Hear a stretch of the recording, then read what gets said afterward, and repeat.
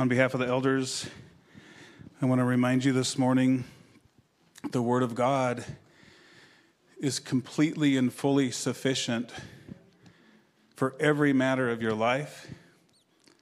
The Word of God has all authority to command even the way you think and the way you walk in your Christian life. So let's listen to it today. Matthew 13, starting in verse 1. On that day, Jesus went out of the house and was sitting by the sea, and large crowds gathered to him. So he got into a boat and sat down, and the whole crowd was standing on the beach. And he spoke many things to them in parables, saying, Behold, the sower went out to sow, and as he sowed, some seeds fell beside the road, and the birds came and ate them up. And others fell on the rocky places where they did not have much soil, and immediately they sprang up because they had no depth of soil. But when the sun had risen, they were scorched, and because they had no root, they withered away. And others fell among the thorns, and the thorns came up and choked them out. And others fell on the good soil and were yielding a crop, some 100-fold, some 60, and some 30. He who has ears, let him hear. And the disciples came and said to him, Why do you speak to them in parables? And Jesus answered and said to them, To you it has been given to know the mysteries of the kingdom of heaven, but to them it has not been given. For whoever has, to him more shall be given, and he will have an abundance. But whoever does not have, even what he has shall be taken away from him. Therefore I speak to them in parables, because while seeing they do not see, and while hearing they do not hear, nor do they understand. And in them the prophecy of Isaiah is being fulfilled, which says, You will keep on hearing, but will not understand. You will keep on seeing, but will not perceive. For the hearts of this people has become dull, and with their ears they scarcely hear. And they have closed their eyes, lest they would see with their eyes, hear with their ears, and understand with their heart, and return, and I would heal them. But blessed are your eyes, because they see, and your ears, because they hear. For truly I say to you that many prophets and righteous men desired to see what you see and did not see it, and to hear what you hear and did not hear it. You may be seated.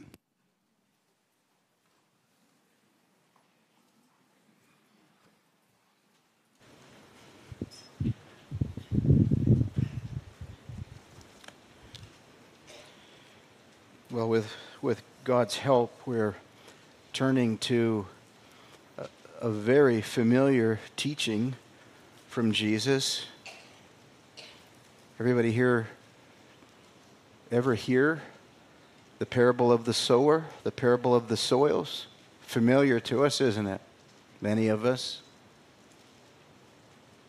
And we dare not lean too heavily upon our familiarity. The parable itself warns us about this very thing. We're cautioned here to listen carefully that we might understand and respond rightly to the Word of God. This parable, as many of you know, depicts various different people hearing the same gospel message, the same mysteries of the kingdom of God, but only one kind of hearer receives and responds rightly to the message.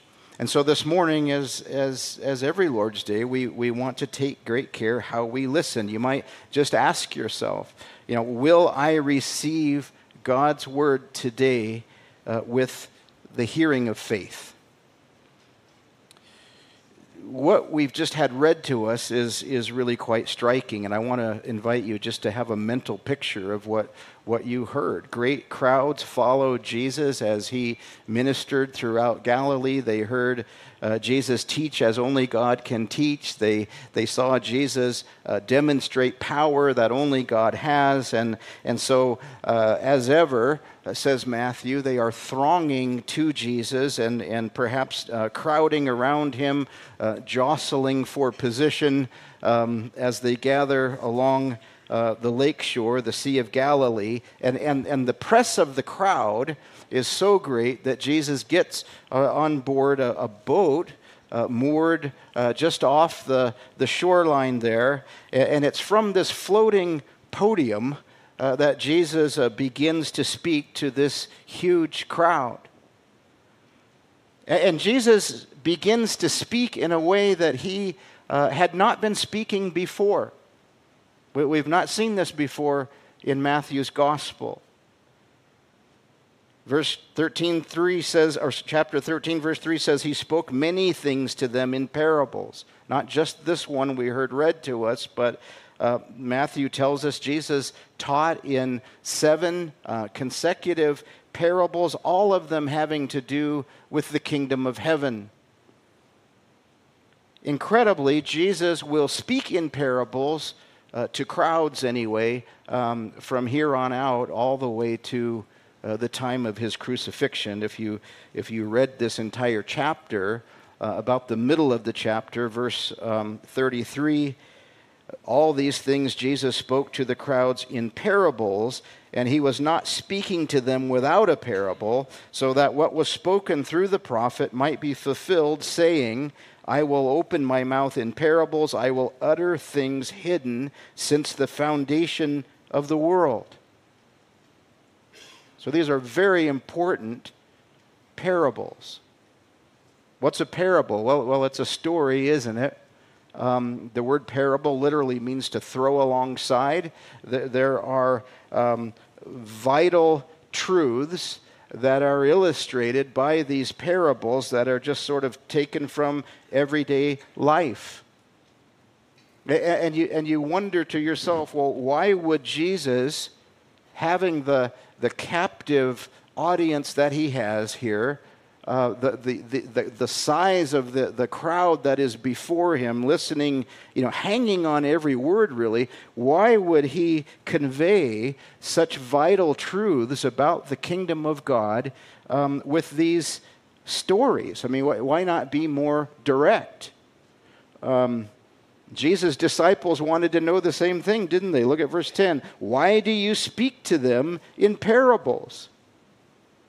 Well, half of the answer is really obvious to us. We understand that stories sometimes make spiritual truth more accessible, more memorable. We know all about the use of illustrations, that sort of thing. But parables also have the purpose of hiding or obscuring vital truth as a judgment against those who are determined not to listen. Those whose hearts are hardened toward God simply hear a little story, and they miss the mysteries of the kingdom. They miss the gospel. We could put it this way: parables reveal truth to attentive hearers. I wonder if you're an attentive hearer this morning. And parables conceal truth from disinterested hearers. Those are the people whose minds are already gone. They're already someplace else. They're physically here, but not really with us.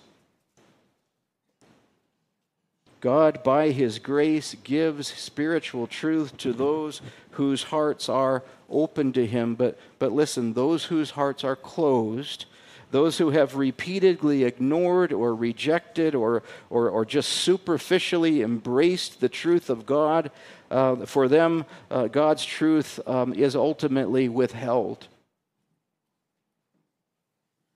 I beg you to hear this.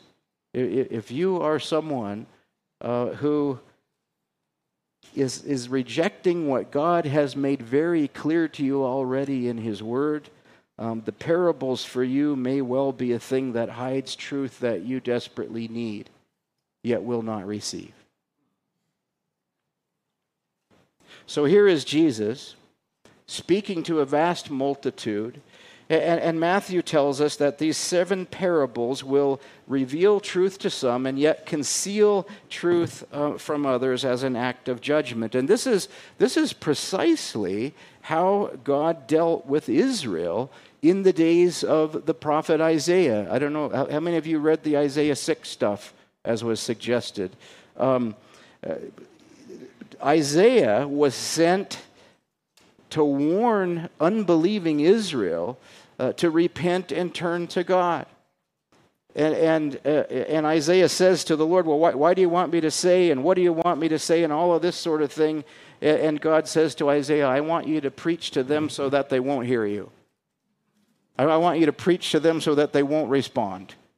And the first time you read that, you're thinking, well, what is going on here? What kind of commission is that?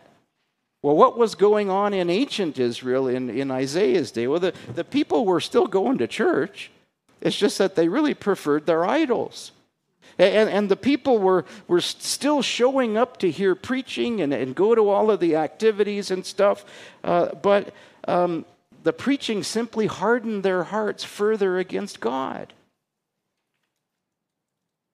And now these same words Isaiah used against unbelieving Israel in his day, Jesus now uses against unbelieving Israel in his day.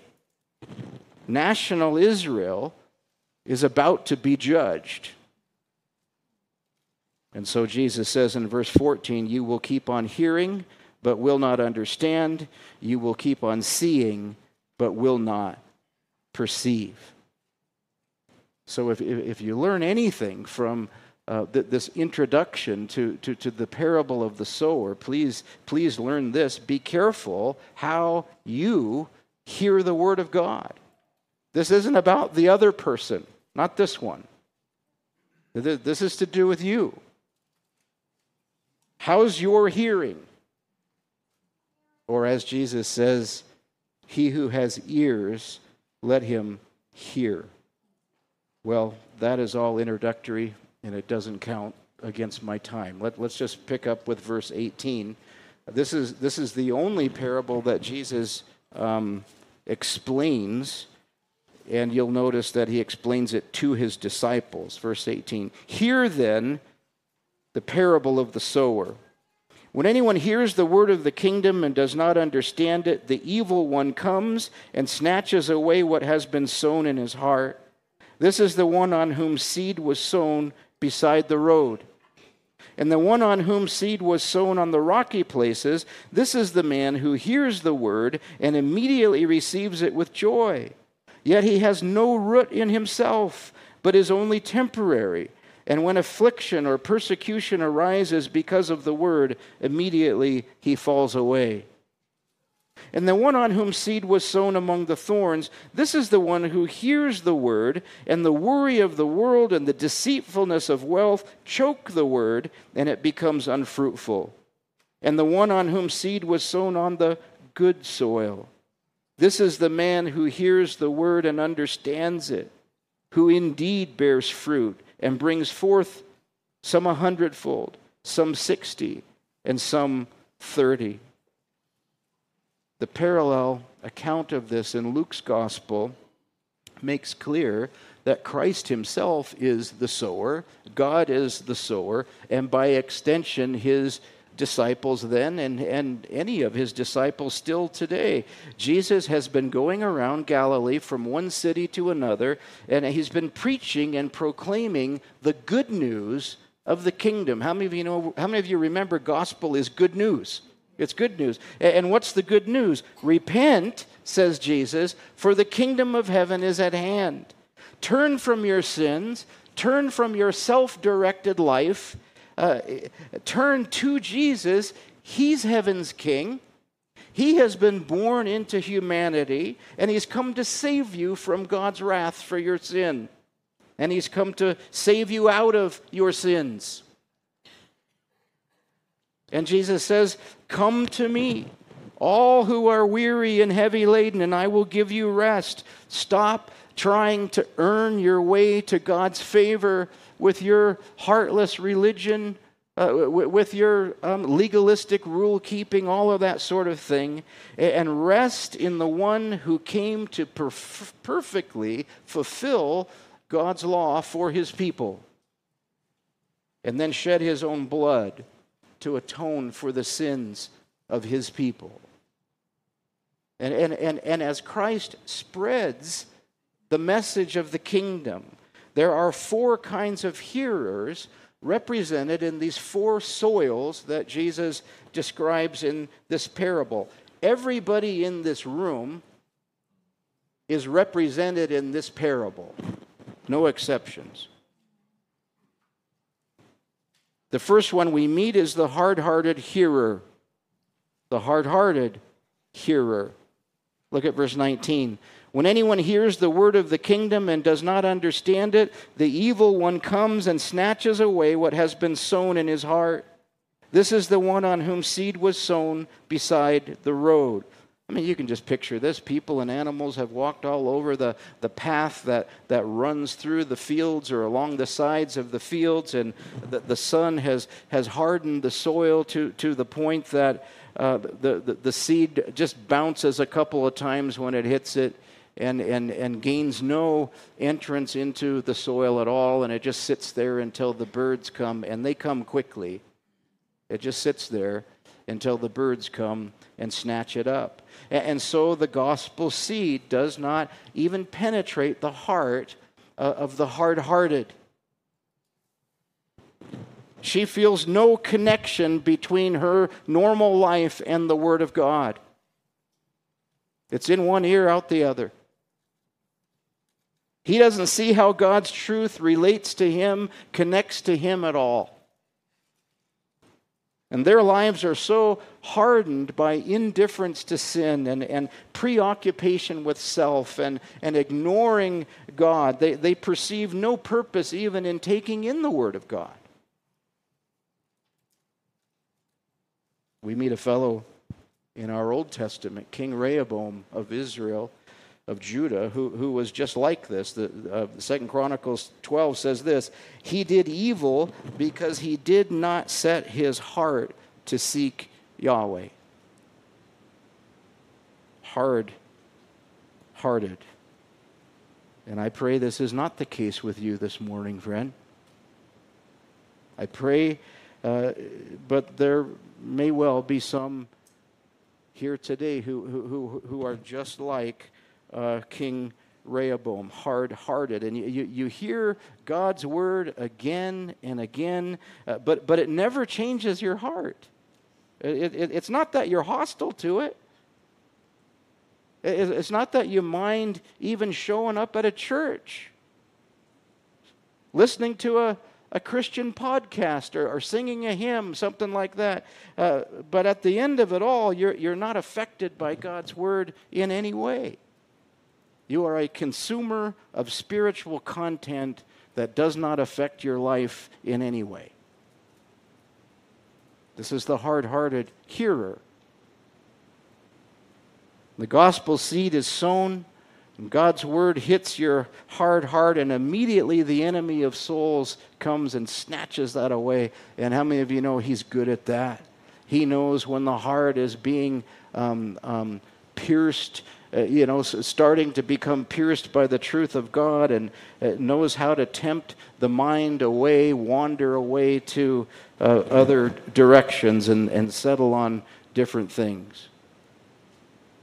Things that seem so much more important than what you're hearing from the Word of God. Is that you?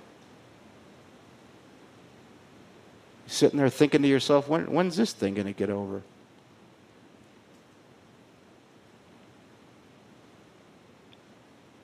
And if that's you, be warned.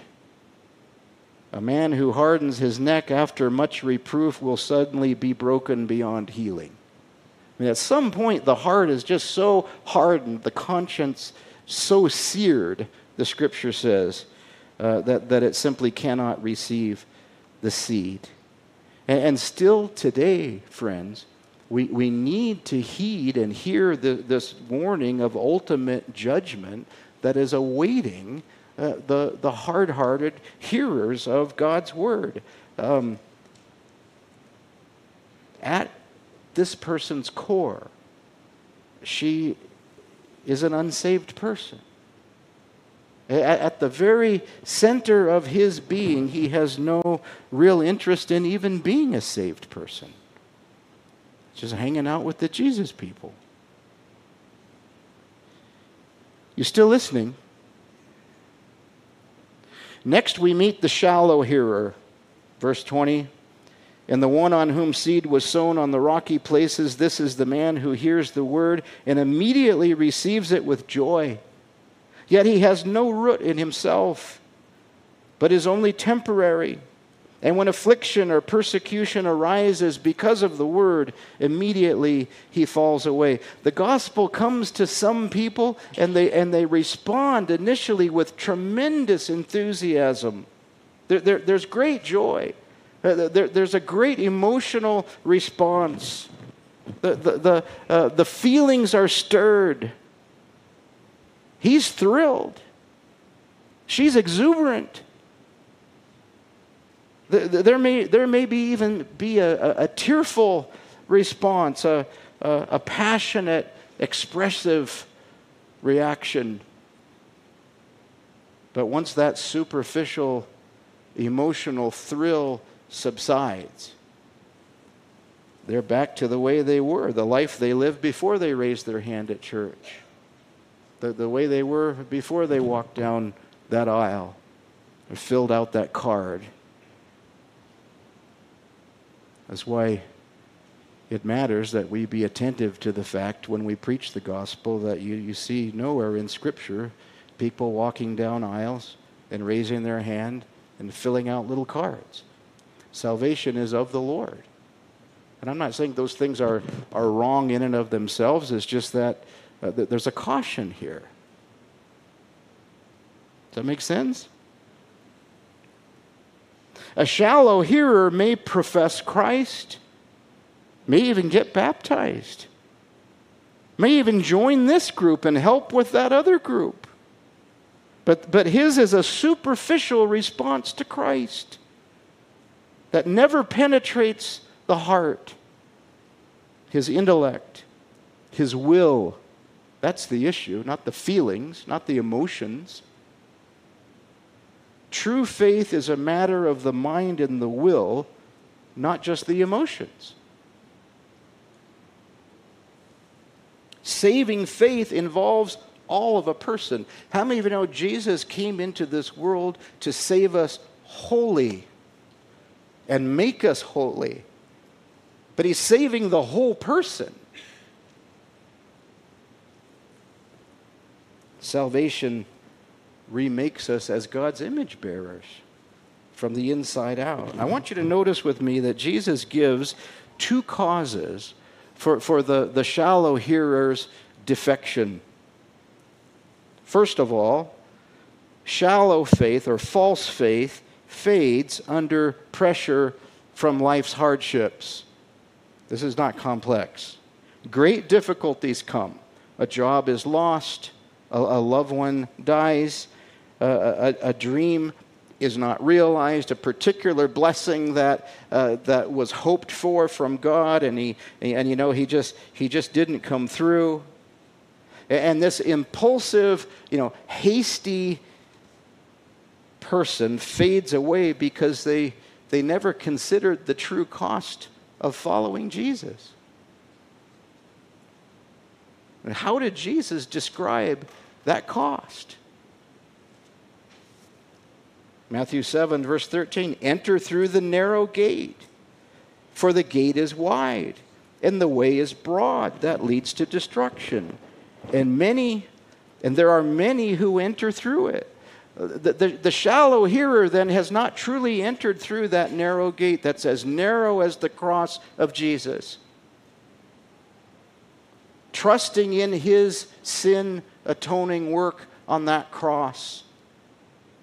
The exchanged life, his righteousness for my sin, that I might have the righteousness of God from him. For the gate is narrow, and the way is constricted that leads to life, and there are few who find it.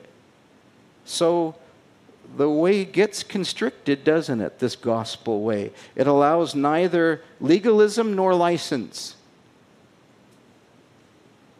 And life's hardships press in. And opportunities to compromise a profession of faith in Christ are abundant. And so there is a defection. And today people are calling that, what are people calling it? Deconstruction. Remember that? Yeah, all right. Actually, I want to forget that. That's the first cause of defection. What's the second cause? Shallow faith, false faith, fades under persecution because of the gospel. The world comes along and says, you're not one of those Jesus people, are you? I mean, are you one of them? Because they're kind of nutty. And they're taking this religion thing kind of serious. And actual suffering comes, and this hasty hearer, this shallow hearer, will not pay the cost of allegiance to Christ. They just got all excited about Jesus for a while. How many of you know Christ did not come to build a fan club?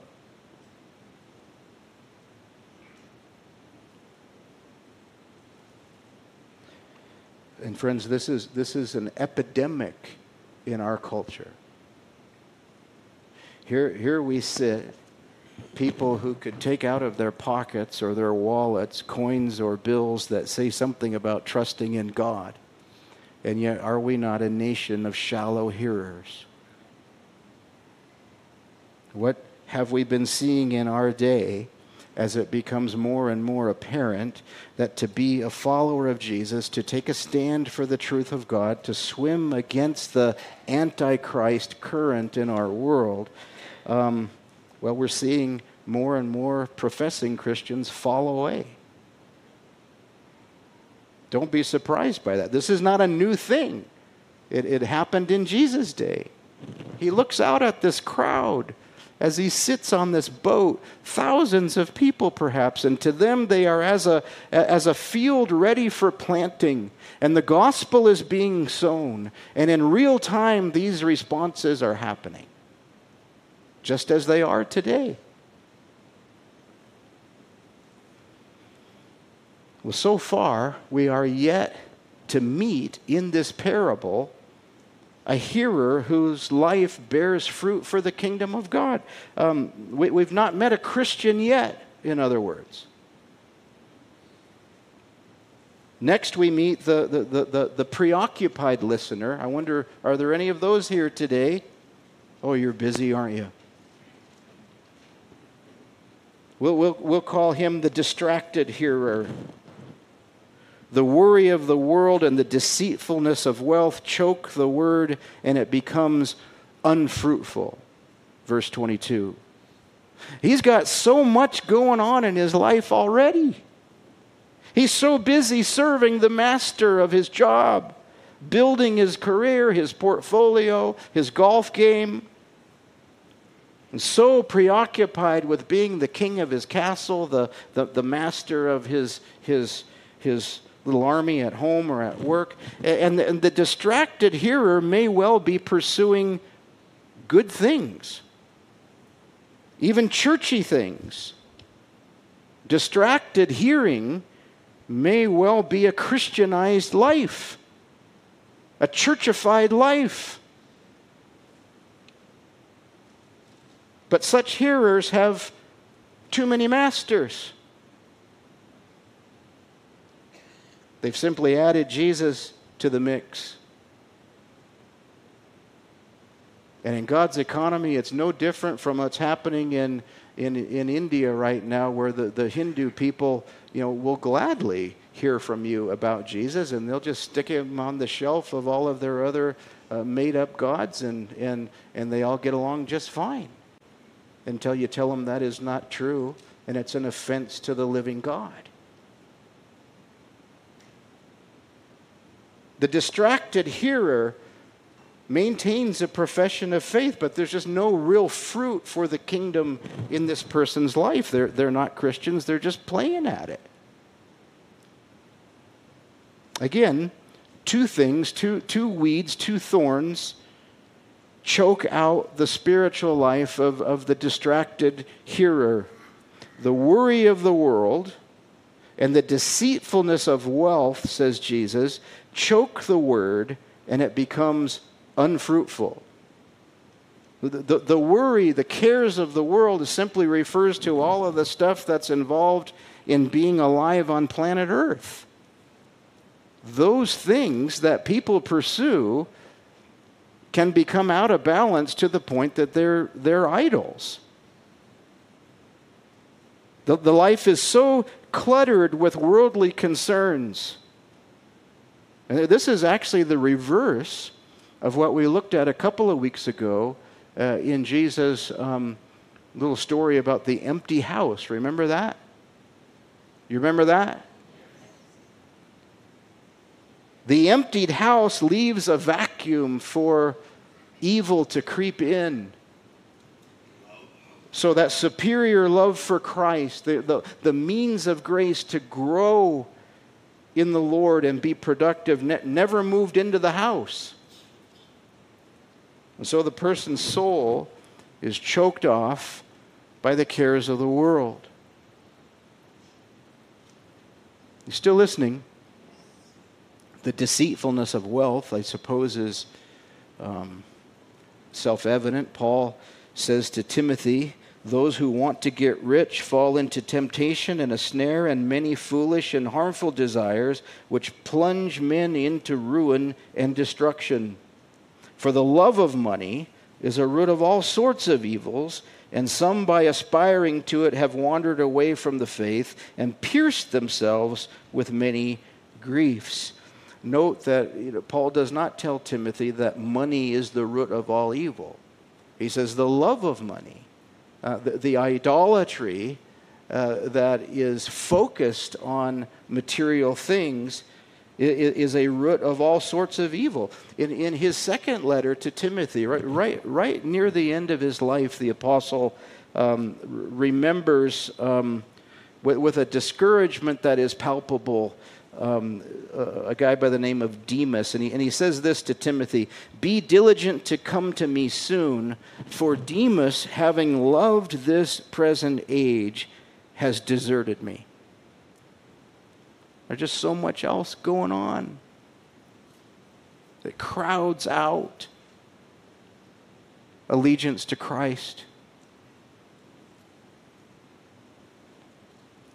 The person with the distracted heart, then, she never weeds the garden of her own soul. She wants everything the world has plus Jesus.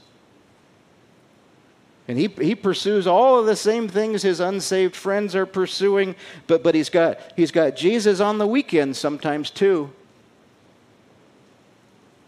And it seems like the perfect scenario. I mean, it's a win-win. No, it's a lose-lose. How many of you know Jesus will not settle for joint custody of your soul?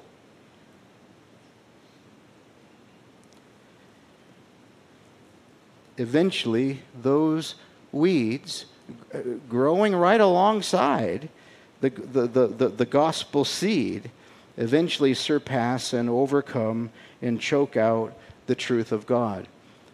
Listen, there are only 4 soil types mentioned in this parable, and so far we have yet to meet one that bears fruit. So these first 3 soil types then do not represent saved people. Please don't read this parable and think, well, I guess all Christians are different, and well, they are different. We'll get to that. You see that in verse 23. But what we're seeing so far in the parable is that these soil types, these heart conditions, are not indicative of saving faith in Christ. And if you want to know how can we say that? How can we say that the distracted hearer, the shallow hearer, the hard-hearted hearer, maybe we get that one, remain outside the kingdom? Here's why. The Bible never describes a permanently fruitless, unchanged Christian life.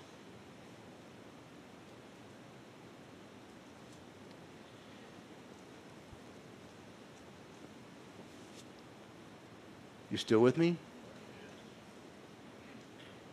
Praise God. Praise God, this parable does not end with more and more examples of those who miss the kingdom.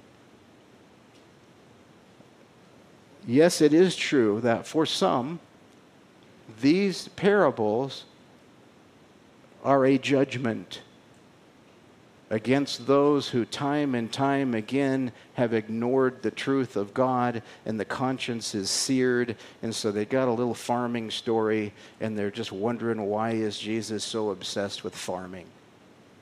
Or you leave and you think, that's really true. Come spring when we plant, let's be sure we don't have weeds in the garden, shall we? Will that be your turn this year or mine?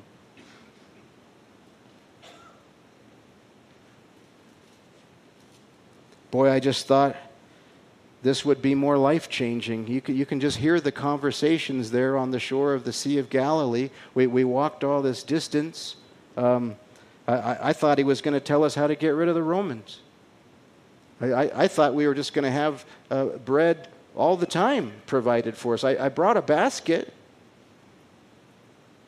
I thought he was just going to bless us no matter how hellish our lives look. We came all this way, and there he sits in this boat telling stories about farming. In church, we need to know these responses because we will see them as we sow gospel seeds in our own families, in our workplace, at our school, in our community. Jesus experienced this when he sowed the seeds of the kingdom, and so will his people today. But again, this isn't really about those people. This is to do with you. How's your hearing? Praise God, by his grace, the gospel seed often finds fertile soil, doesn't it? Well-prepared hearers, hearts that are prepared by the Spirit of God. Remember, Jesus said to his disciples, "To you it has been given to know the mysteries of the kingdom of heaven." What a grace, what a gift that the hearing of faith is given by God. And when the hearing of faith is given by God, spiritual fruit is always born in some measure. You're hearing this? So at last we meet the fruitful hearer. Look at verse 23. And the one on whom seed was sown on the good soil, this is the man who hears the word and understands it, who indeed bears fruit and brings forth, some 100-fold, some 60, and some 30. Now, before we notice the difference, notice the similarity. The sower is the same. God himself, Jesus himself here in Matthew 13, and by extension, his church. Any of Christ's people sowing gospel seed still today, and the seed is still the same. The message of the kingdom is still the same. That's why we need to rehearse the gospel all the time and preach it to ourselves that we might preach it rightly to others. Repent and turn to Christ. Receive his grace. Follow him. Live in allegiance to him. He'll change you, and he'll lead you into an eternally purposeful life. And he'll lead you all the way to a new heaven and a new earth one day, our Jesus. But only one type of listener hears with understanding and responds rightly by God's measure, because he has or she has the hearing of faith. The hearing of faith. The fruitful are those who receive the gospel with the hearing of faith. And I am praying right now that God, by his Spirit, is enabling the hearing of faith among us today.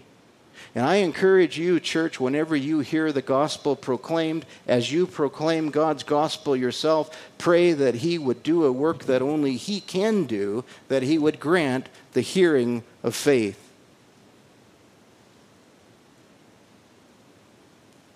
They hear with humility before God, desperate for his mercy, hungering for a righteousness they do not have, a righteousness from outside of themselves. And they find this righteousness in Jesus Christ, and they are satisfied. They come to him needy and dependent and trusting. These are the blessed ones of the Beatitudes. Remember the Beatitudes? These are the ones who enter through the narrow gate. The gate as narrow as that bloody cross, and willingly walk the constricted way, the way of following Jesus in glad obedience, the only way that leads to life. This is not my material. This is where we've been in Matthew's gospel. And this kind of soil is produced by God himself, but I want you to notice in the text that's not the focus of the parable. That this parable focuses on human response to God's sovereign work in salvation. So don't get tripped up by that. This is to do with you. How's your hearing? What kind of listener are you to the truth of God? Am I a fruitful hearer? The new birth is a gift. We understand that, but growing in grace is something that I'm to be actively and even zealously participating in. I'm not dispassionate, disassociated from that work of God. So when I hear God's word, am I doing so with the hearing of faith? Listen, only a repentant, believing heart bears fruit for the kingdom of heaven. This is God's economy of sowing and reaping in the kingdom of heaven. The seed of God's word does not bounce off the surface of this heart. The word does not momentarily flourish and then shrivel up under adversity. This heart is not divided by competing desires and strangled, still trying to figure out some sort of joint custody agreement with Jesus.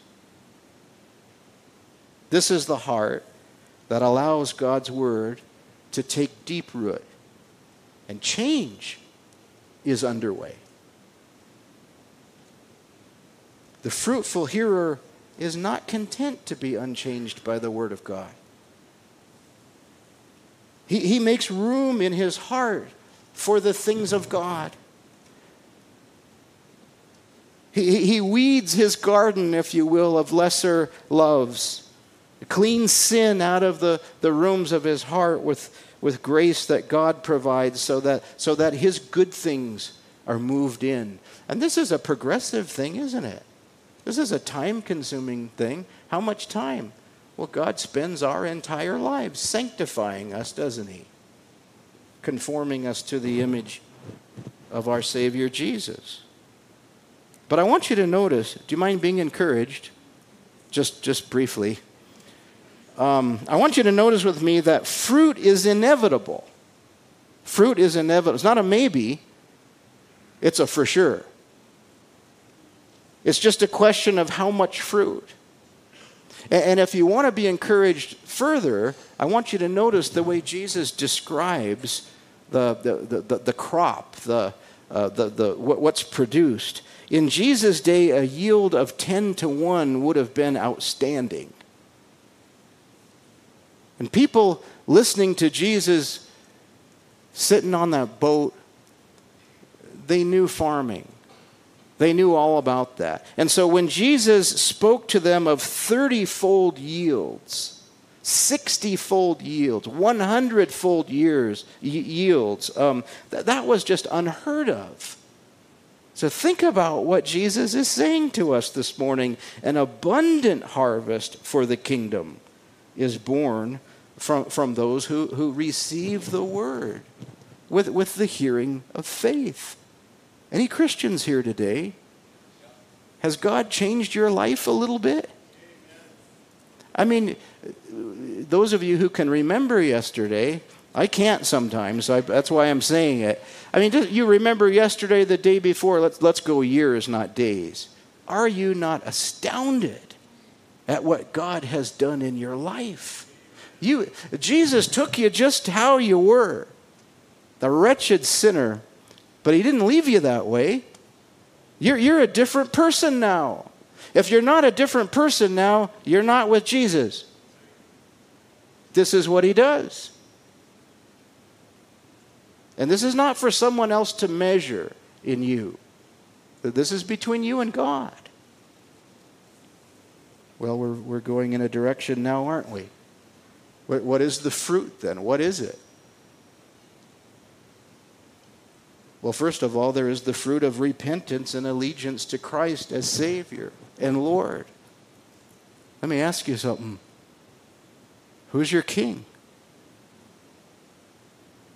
Have you repented of your sin and turned your heart to receive this Jesus who gladly receives you just as you are? And upon receiving the gospel of the kingdom, is there not a strong desire to follow him as Lord? And no, you will not do so perfectly. And there will be stops and starts and turns here and there. But the what's the word? Trajectory. Don't try to spell that. You'll hurt yourself. The direction of your life. Man, I want to follow Jesus. There is a participation in his sowing. You become fellow sowers of the gospel. How can I not speak of the one who saved me from hell? How can I not speak of the one who has brought me into his eternal family? How can I not speak of the one whom I love? But there's more. When the gospel truly takes root, it produces a harvest of character, doesn't it? Now, a lot of us are characters. But that's not what I'm talking about. Listen to Galatians 5. You know this one. But the fruit of the Spirit is love, joy, peace, patience, kindness, goodness, faithfulness, gentleness, self-control. Now those who belong to Christ Jesus crucified the flesh with its passions and desires. Growing is underway. Weeding is underway. Yes, it is a process, but the process is underway. You're born again. And by God's grace, fruit is being born, the fruit of character for the kingdom. And when the gospel truly takes root, it produces a harvest of conduct. Ephesians 2, for we are his workmanship, created in Christ Jesus for good works, which God prepared beforehand so that we would walk in them. Listen, how will the community, how will Hayden, how will Coeur d'Alene, how will Spirit Lake know of this Jesus? Well, there's a whole bunch of people who are being changed from the inside out, who don't just speak of Jesus, but actually are the very aroma of his presence in their community. And they're busy doing the works of God that he's prepared for them to do. Church, we are the planting of the Lord, planted in this part of his world to bear the fruit of good works that bring him glory. Who's that? The staff? It's got nothing to do with that. The elders? Them too, for sure. Every person brought into the kingdom by God's grace is blessed to be used of him this way. And where there is faith, the hearing of faith, there will be fruit. There will be fruit.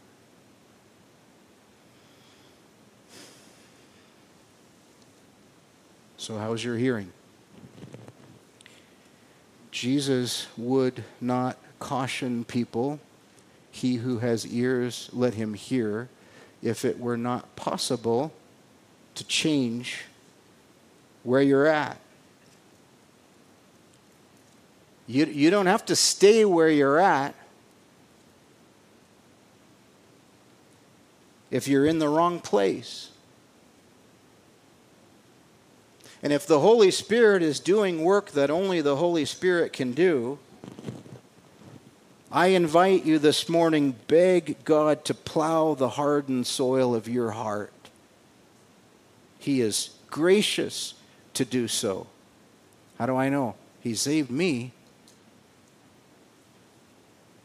Plead with him to give you grace not to be satisfied with a shallow, temporary response to Jesus. If you're someone who feels the tug toward Christ even now, but there's been so much more in your life that you've been busy with, you're preoccupied with it, you found no room in your life really to follow him, you're still working on that joint custody thing, listen, it is not too late for you to make room in your heart for Jesus Christ. And let him rearrange the furniture of those priorities. And Christians, let's not leave here today down in the mouth, discouraged because we have a sense that maybe our fruit is kind of slight. Do you ever feel that way sometimes? Man, I do. Our puny efforts in light of God's worth, in light of Christ's infinite worth, only the Christian produces fruit in the first place. Be encouraged. And not every Christian is equally fruitful. I'm going to use a quote and then I'll stop talking. But this is William Arnott, Scottish minister, whose little book on the parables is a gem. He says this: there are diversities in the Spirit's operation, diversities in natural gifts bestowed on men at first, diversities in the amount of energy exerted by believers as fellow workers with God in their own sanctification, and diversities, accordingly, in the fruitfulness which results in the lives of Christians. So again, how's your hearing? You don't have to be satisfied with 30. You can go to God and say, Lord, there's so much more to be done in my life for you, and I desire that. I'm yours. Will you take of me what you require for your glory? Lord, would you give me understanding the way that you did your first disciples? Because sometimes I come to your word and I just don't understand. Would you give me grace to weed my heart of competing loves, because my conscience tells me they're there. God, I want a fuller harvest for your glory. He who has ears, let him hear. Let's pray. Father, we thank you so much for our Savior Jesus, who has opened the kingdom for us solely by his work. And Lord, I pray that you would grant the hearing of faith among us this morning. And Lord, I pray that if there are those whose hearts are in need of much tilling, Lord, would you do that tilling work by your Spirit, Lord? For those who are convinced this morning that their naming of you is fleeting and superficial, Lord, would you grab hold of that soul, that heart this morning? And Lord, for those who are battling over and over again whether or not there can be 2 masters or 3 or 4 or 5. Lord, would you become the master of hearts this morning? And Lord, we thank you for this encouragement that those who belong to you are fruitful because you make it so. And so let us cooperate, Lord, with this fruit-bearing work you promise to do. Lord, let us be those who do what you describe in John's gospel, that we would abide in you and thereby bear much fruit. And we pray this, Jesus.